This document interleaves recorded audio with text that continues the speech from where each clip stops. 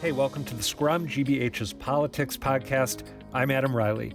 We're back after a spring hiatus with a really good episode. My colleague Saraya Wintersmith and I are joined by State Rep Jon Santiago, who talks about the state of his campaign for mayor of Boston, his assessment of Marty Walsh's legacy, and what he thinks of Acting Mayor Kim Janey's leadership so far.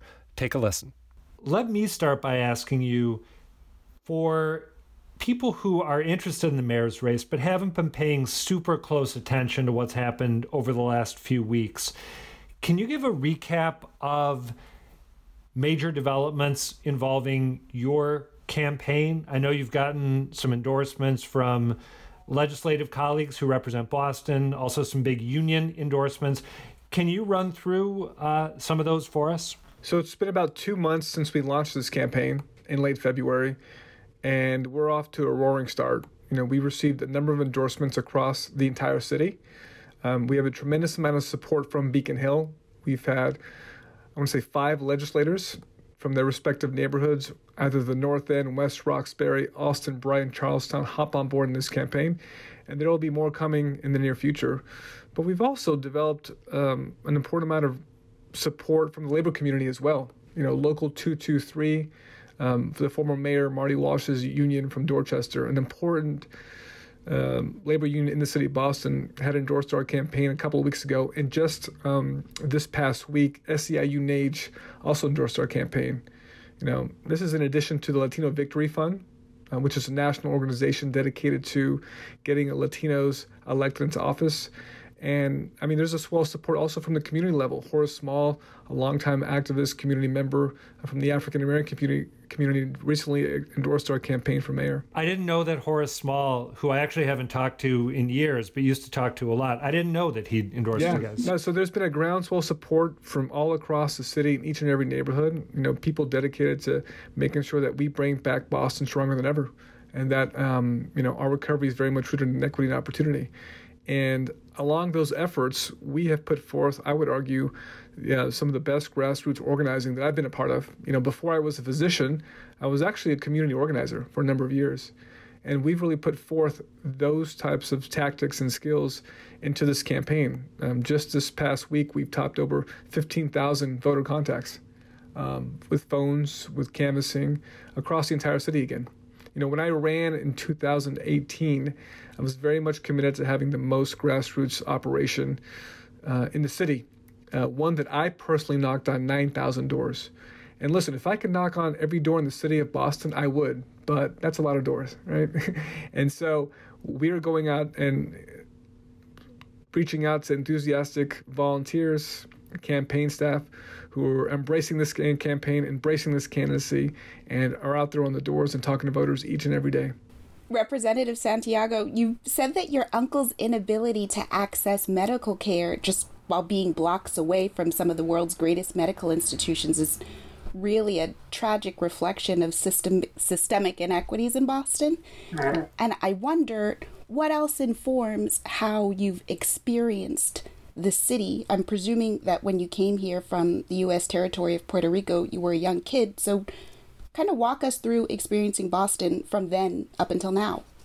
You're absolutely right, Saraya. I think the tragic loss of my uncle and his infection with HIV, and he ultimately passed from AIDS, leaving his son, my cousin, became an AIDS orphan. And this struck me, even at a young age, as unfair, unjust, and needed to be rectified. And as a result, I subsequently devoted my life to serving those most in need. And after spending 5 years abroad, after college, I came back to Boston to devote my life to tackling these very issues. And I see these issues each and every day at a place like Boston Medical Center, the city's safety net hospital. And because what we're dealing with there is not just the acute tragedy or emergency that I see from a medical perspective. Fundamentally, why people come to a place like Boston Medical Center, it's a reflection of the communities and the neighborhoods where they come from. It is ultimately when the trauma, the poverty, the lack of economic and educational opportunity, when that adds up, that will ultimately manifest into a medical emergency. Then I'll see them. And then you'll see these patterns. I'll take care of someone who's overdosed 3 days in a row. I'll take care of a gunshot victim who, by and large, is mostly often a young black and brown male And you have to call into question, is this a coincidence? The answer is no, right? This is because of the system we live in that has created neighborhoods and communities that have always been in crisis, long before COVID-19 was here, and that have only gotten worse with COVID-19. Were you experiencing that just as a young person in Boston also? Sure. I mean, these are what we call in medicine and in public health the social determinants of health. It's the idea that, these factors contribute to healthcare. And listen, I'm a Latino kid. I grew up in a poor family. We had Section 8 housing. We were in Boston during a very turbulent period. As you can recall, likely that the late 80s, early 90s was the height of the gun violence epidemic in Boston. And, whether that was my family on government, using government support, or, watching my uncle get infected, or, gun violence on my streets. I mean, we understood this. This has been my life story. And that's why this race for the mayor of Boston is very personal to me. It's not just about my patients. It's about my family. It's about my community.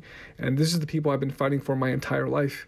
And this is why I jumped in the race. How old were you when your family came from Puerto Rico to Boston? Well, I came to the States when I was about 1. We ultimately moved to Boston in the late 80s, and I was in early elementary school. So forgive me for not remembering this. I tried to bone up on the details before talking with you and apparently didn't do a great job. But you came to the continental U.S. when you were about 1. Where did your family go initially before you ended up? Puerto Ricans have a long tradition of migrating back and forth between the mainland, so to speak, and the island, right? And so if you look at Puerto Rican neighborhoods and communities in the United States, the largest ones are New York, Florida, and Boston, right? And Chicago as well. And so my family historically has migrated between these two, ever since my father and mother were children. They were both born in Puerto Rico. They'd spent time growing up in New York City, right around New York. And, we did the same thing. We actually spent some time in Texas as well, in rural Texas. And, we came to Boston because my father believed that this place could provide the opportunities for my family. And it did. And my father came here with the goal of graduating college. I mean, no one had graduated college in my entire family. And he did so at Northeastern University. He went to school full-time at night. He worked a full-time job during the day. My mother took ESL classes at UMass Boston. So for me, Boston has always been a place where if you dream big, if you work hard, good things can happen. But it's also been a tale of two cities as a result of my experiences living on Ruthven Street, right, and watching my uncle and watching our neighborhood, right? And ultimately, my parents made the decision that, they couldn't afford the city, the gun violence epidemic, things were getting rough, and we left for a while. And, right now, most of my family has left Boston. They live in the suburbs. They left the state. And after I went abroad for about 5 years, I made a purposeful decision to come back to Boston to serve where everything started for me and my family. And, I came back. I wanted to be an HIV/AIDS doctor all around the world. I'd spent time working and living in Latin America, in Europe and Africa, picked up languages, spoke Spanish and French and all these things. And I think the dream was to become an AIDS doctor in Haiti or the Congo. But my last year living abroad, I missed my country, and all these disparities and issues that I'd grown an interest in. I realized that, the place I love, the place where my family got their start of, they were experiencing the same thing. And so I came back to Boston, over 10 years ago with $70 in my wallet, and not knowing many people in the city. And I crashed on my friend's couch for a couple of months and started over again, because this city brought my family its first, taste of success. And the disparities that I, from an intellectual perspective, I'd grown an interest in and wanted to do something about and wanted to serve, they were here. And so I came here, I went to medical school at Yale, and then I got my dream job at Boston Medical Center, where I've been for the past 6-7 years, really serving, as you know, the city's most vulnerable communities.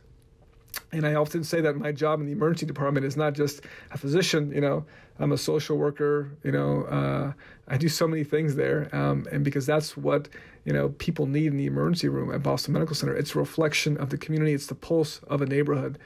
And when I decided to run for office, it was precisely as a result of my frustration with what I was seeing in my community, in my neighborhood, and my patients.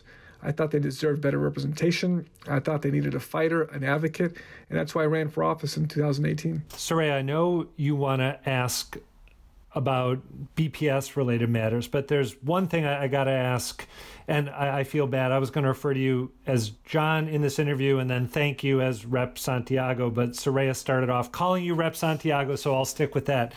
I want to ask Rep. Santiago, I knew that you had this experience in the Peace Corps, but I didn't know about your globe-trotting as an HIV/AIDS physician. Can you just tell us a little bit more about that part of your bio? So I wasn't a physician yet. I took somewhat of a non-traditional path to medical school.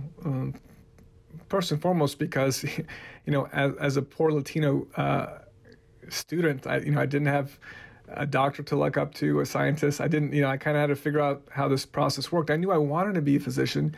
I knew I wanted to serve the poor, the needy, the most underserved communities. But for me, I wanted to get some experience and understanding because I think, medicine is much more than medications and symptoms and diagnoses, right?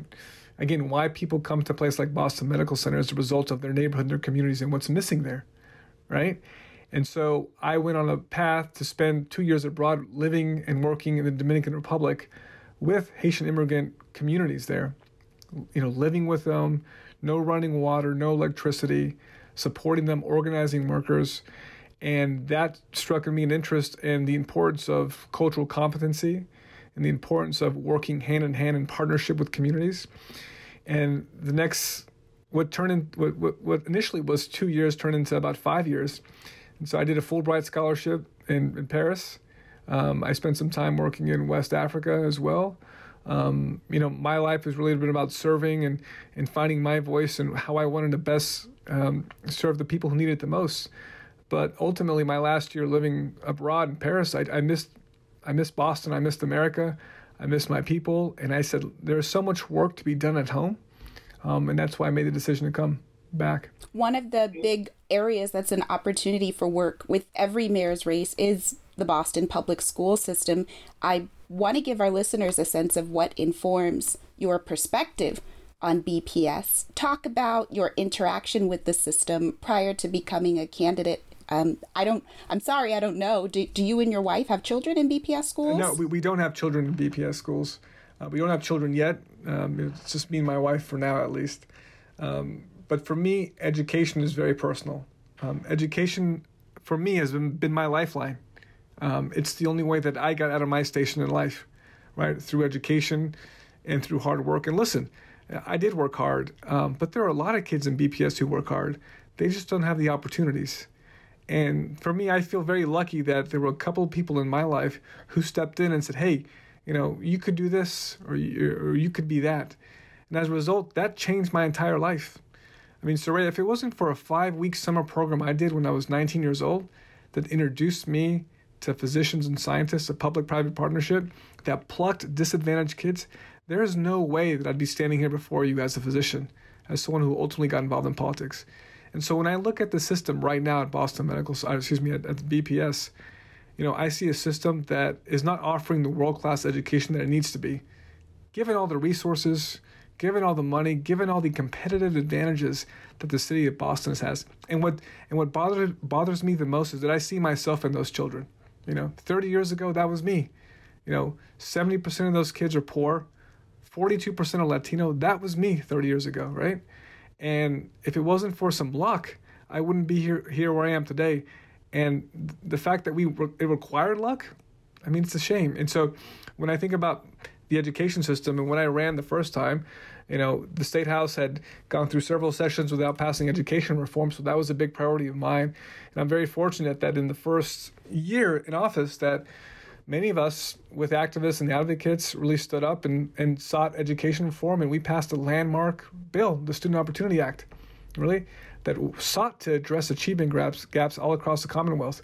But we still have achievement gaps here in Boston, and as mayor of Boston, I will be committed to addressing that, by incentivizing, investing, and making sure that those children are prioritized because, that is the future of the city, and I'm dedicated to them, and that's been my life's work. Saraya, I was hanging back to see if you wanted to ask about more BPS stuff because Saraya is our City Hall reporter. She's covering this in a way that I haven't been. But One area of discussion, as you know, is what the future of the Boston School Committee should be, whether it should remain an appointed body, essentially controlled by the mayor, whether it should become an elected body, or maybe something in between, some sort of hybrid framework.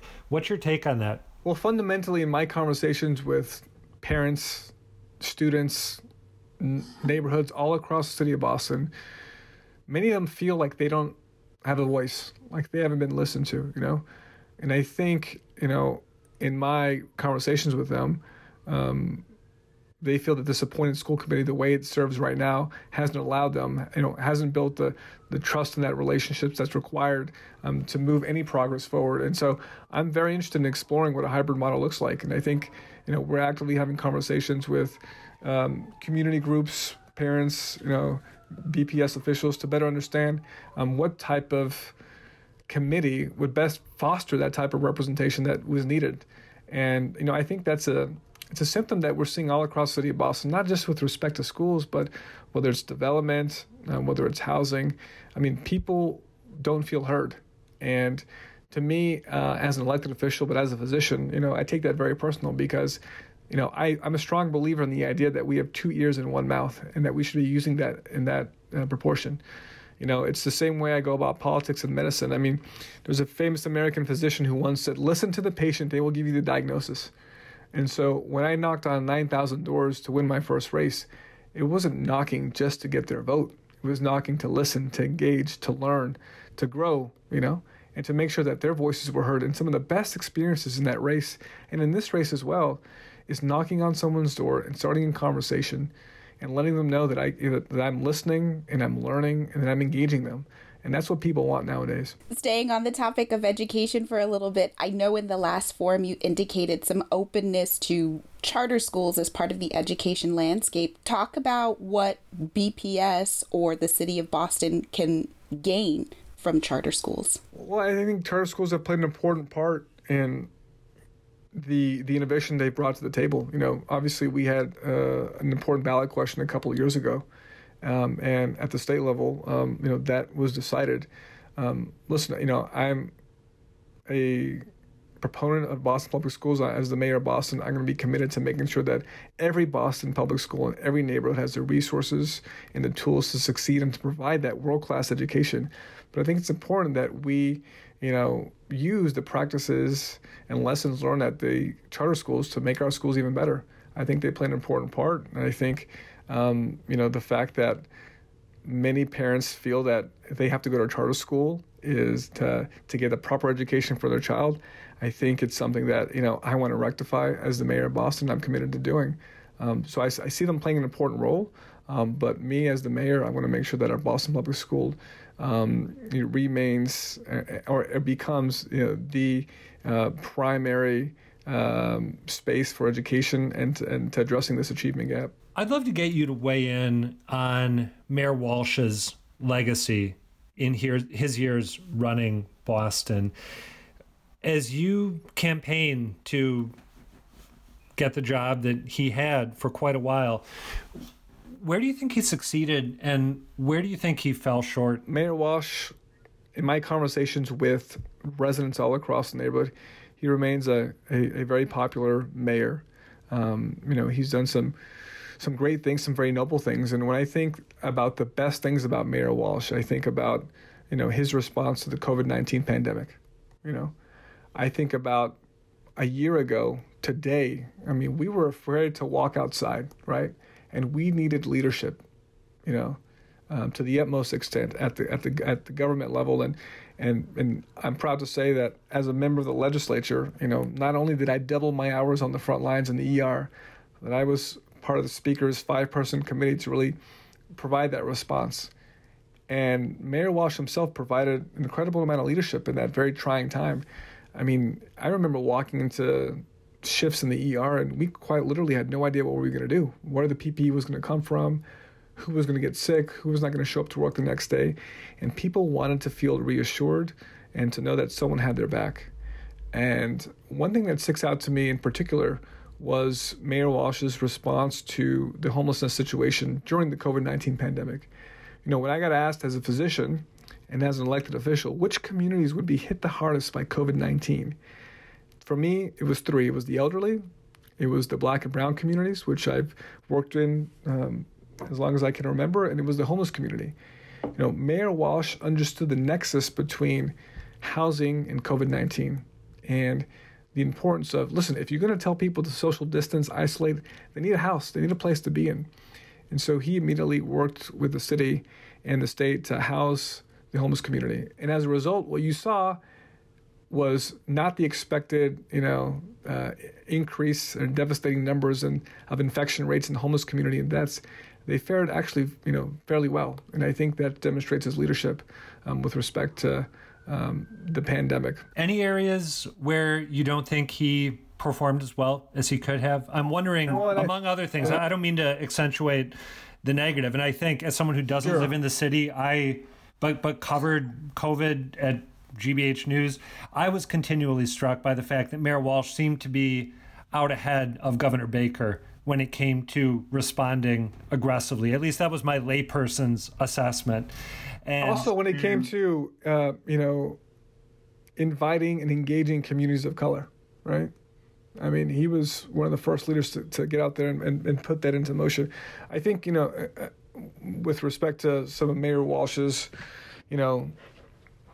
more challenging aspects, I think he would admit, I think he's done this publicly as well, is that, the challenge of the Boston public schools, the growing achievement gap that's only gotten worse under COVID-19. That is something that we've all been struggling with, right? As leaders, as elected officials, as parents and the like. And, I think, he's discussed that and he's attempted to do something about that. He's moved us forward in the area of, pre-K and universal pre-K. We're not there yet. I'm going to be the mayor to get us to universal pre-K for sure. But I think that's something, we could and we definitely need to improve upon. But I think the future of Boston, what voters are most concerned about is, with all due respect to Mayor Walsh, he's in D.C. now, right? People want to talk about now and the future and what that looks like, because I submit to you that as challenging as this year has been, and it's been one hell of a year, right? I mean, I would imagine that you folks have been impacted or infected or in some way, impacted by the virus, that the real challenge is the next 2, 3, 4 years and what that recovery looks like, right? I mean, this is just the beginning. My hope is that, the light is becoming brighter at the end of the tunnel and that we're beginning to loosening up this tourniquet of this patient that is in crisis. But the challenge is the next 2, 3, 4 years. And I look at it as one heck of an opportunity to hit reset. And we are going to have the resources to do that, whether that's the hundreds of millions of dollars coming from the federal government, or whether that's the state government joining us. And again, as a state representative who understands state government, who has the relationships on there with the governor and with the legislature to fight for Boston, to be Boston's best advocate, we are primed and positioned to lead the city to that recovery that is very much rooted in equity and opportunity. Representative Santiago, I know in your comments in receiving endorsements from labor groups that you've remarked on the significance and just the tradition of the mayor of Boston working in tandem with organized labor. I wonder how your view of that relationship would impact how you make decisions when it comes to situations where labor's interests and the city's interests seem to be at odds. One really big example, I think, is our pretty bad record of diversity in public contracting. Another example, if I could get you to remark on both, is the case of Patrick Rose, where it seems like the very powerful police union made a path for a problematic officer to come back on the force. Mm-hmm. Well, I think you bring up two examples where you're right. I mean, this is why we need political courage and leadership in on the fifth floor in City Hall for these precise reasons, right? And I think you're going to need a leader who understands the importance of bringing folks together and understanding both sides. And that's something we've done my entire life, right? That's what I do as an emergency room doctor when life and death decisions need to be made. That's what I've done as a soldier in the U.S. Army by bringing folks together to achieve complex missions, right? And you're right, there are going to be situations where a union and the city might be bumping heads, right? But I believe the fact that we can bring folks together. And I think what's inspiring to me about this race for the city of Boston is that, some would argue that the neighborhoods are very different, and they are. But I fundamentally believe the neighborhoods have a lot more in common with each other than we think they do, right? Whether that's Roxbury or West Roxbury or Southie or JP. And I feel, we can get to an agreement and compromise and in City Hall, whether it's a labor union or whether it's a sort of city department that feels like they're not getting their way. I'm committed to working and listening to people. And again, this starts with my desire to listen and learn and engage. When I think about the police issue, what we did at the State House, we passed police reform. Like, we did it there. And that started by a group of black and brown legislators who led that, who spoke with the Speaker of the House, who spoke with the Senate President, said, look, we want to lead. These are our demands, and let's get to work. And the very first conversations we had were with both sides of the debate, the activists and the advocates and the police. And as a result, we came and put forth a plan that I would argue was common sense, accountability measures to get things done. And we did that. And that started with listening. And that's my approach to, politics. That's my approach in the ER, and that's my approach to getting things done. And then with respect to police specifically, I'm curious. I know that you watched Trial 4 while you were out on deployment. I did, yes, I did.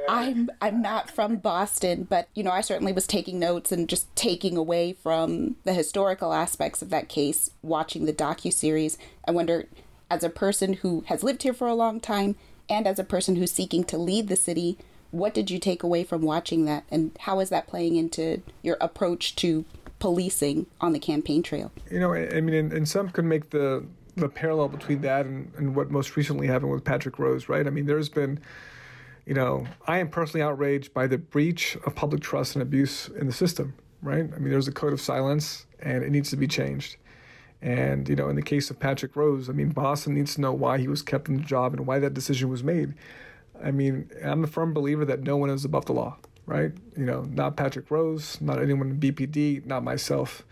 And so we're committed to that transparency, that openness, to get to the bottom of the things. But I submit to you, Saraya, that the vast majority of Boston public, the BPD, are good people. I have an interesting perspective on this. I'm a Puerto Rican guy who's been pulled over a number of times. I've been thrown over a police car. I've been illegally searched. I've been intimidated by cops, for no real reason aside from who I am. I don't have a ticket on me. That's how clean I am, a parking ticket or a speeding ticket. So I know what it feels like to be that minority person who's been, intimidated. At the same time, every shift I work in the emergency department, I work with cops. Every shift, and I see the noble things that they do. Just recently, last week, we could talk about this issue as well, just violent crime in the city, right? I took care of a number of people who had been impacted by gun violence, right? And this one story really stuck out to me. It was a cop who essentially flung a victim of gun violence on a gurney, on a stretcher, and just raced him to the emergency department and brought him to the ER so that we could save his life, right?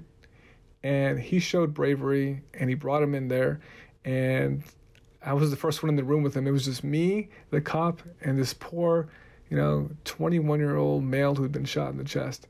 And we went to work. I called the team, and we did the best we can to save the patient's life. And so many of them are noble in what they do.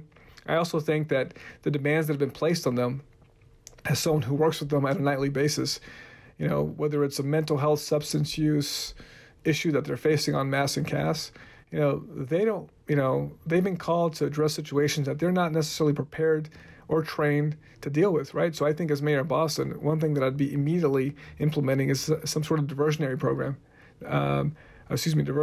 where other cities do it, right? Where you can implement more appropriate teams and resources to address mental health, substance use issues, right? Because every shift I work in the emergency department, I guarantee you I will take care of at least 3 or 4 patients that are brought in by cops, right? That are suffering from mental health, substance use, homelessness issues, where in reality, those patients would be best served by a mental health clinician, a paramedic. I mean, it would be a more appropriate service from a public health perspective, but also would save money as well and would allow the cops to do the jobs that they need to be doing.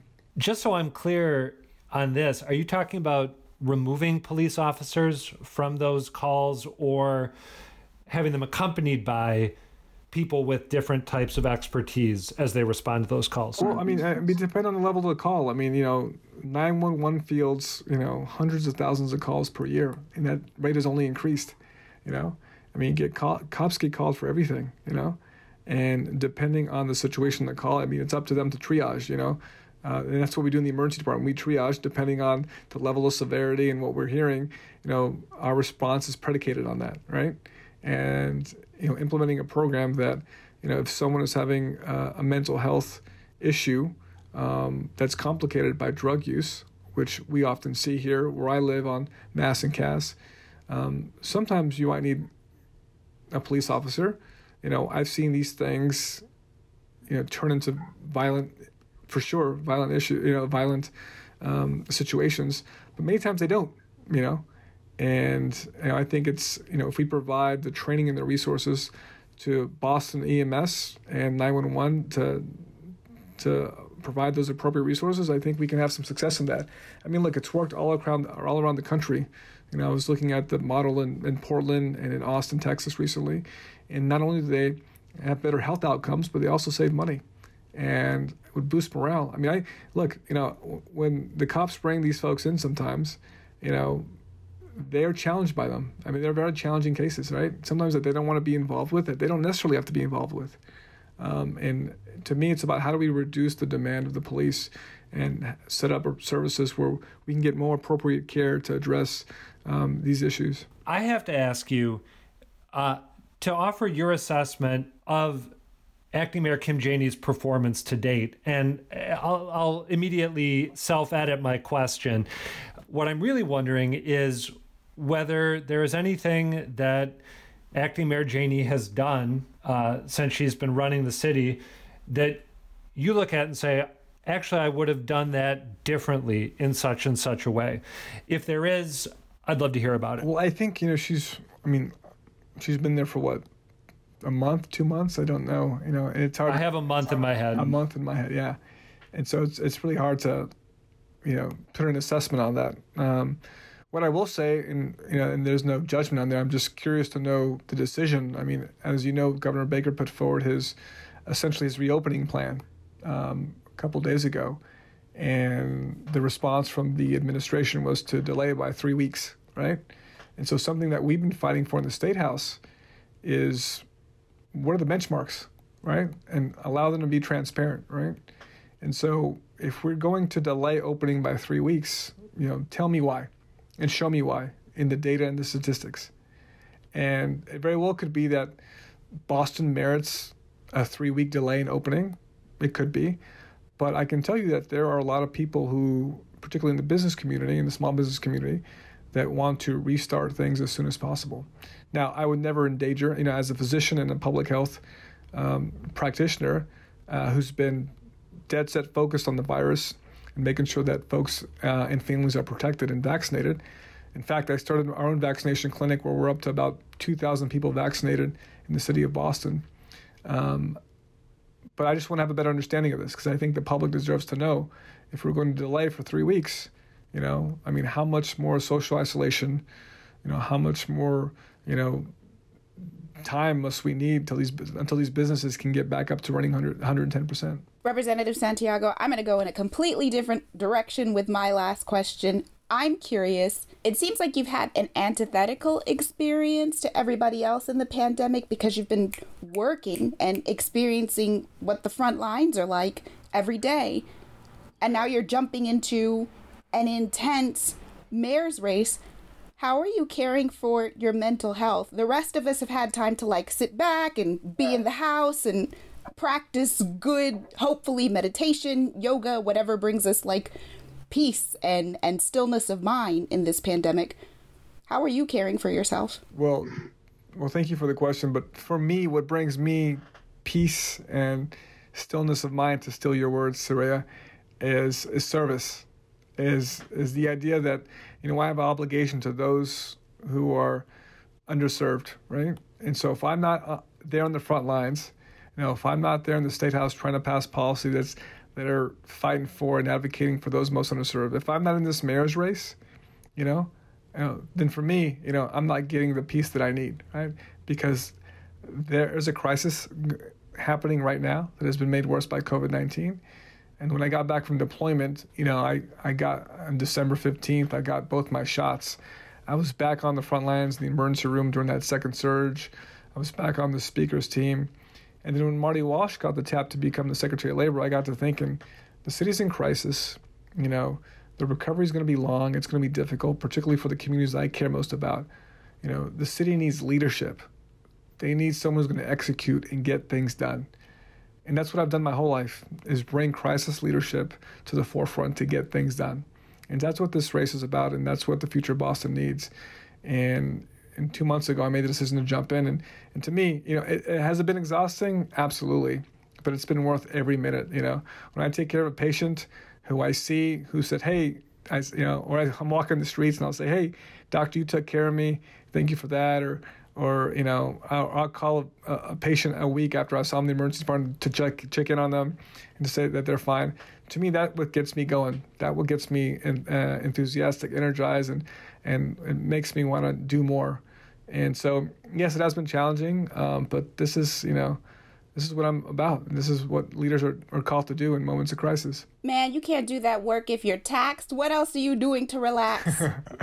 I have the best partner in the world. My wife is the most understanding and kind and gentle and the most amazing cook. And my wife, God bless her, I met my wife abroad. So my wife is actually an immigrant from France. And so she's come to Boston, and she's, a professional in her own right and a lot more intelligent than I am. But she's what, keeps things steady in my life. And, I do some exercise. I recently started jogging again and on a daily basis. And I love to read. And so I think a combination of those three things and excellent Italian food at Mita at the corner of Mass and Tremont in the South End, where we've been once a week for the past year, I want to say, is what keeps me going. Representative Jon Santiago, thank you for taking time to have this convo. Thank you to you both. And that's going to do it for another installment of The Scrum. Thanks to Jon Santiago for joining me and Saraya, and to you for listening. If you've got suggestions for topics we should be covering or people you want to hear from, please let us know. We're at scrum@wgbh.org. You can also find us on Twitter. I'm at Reilly Adam. Peter Kadzis is at Kadzis. And our producer, Zoe Matthews, is at Zoe S. Matthews with 1 T. We'll talk to you again soon. The Scrum is a production of GBH News.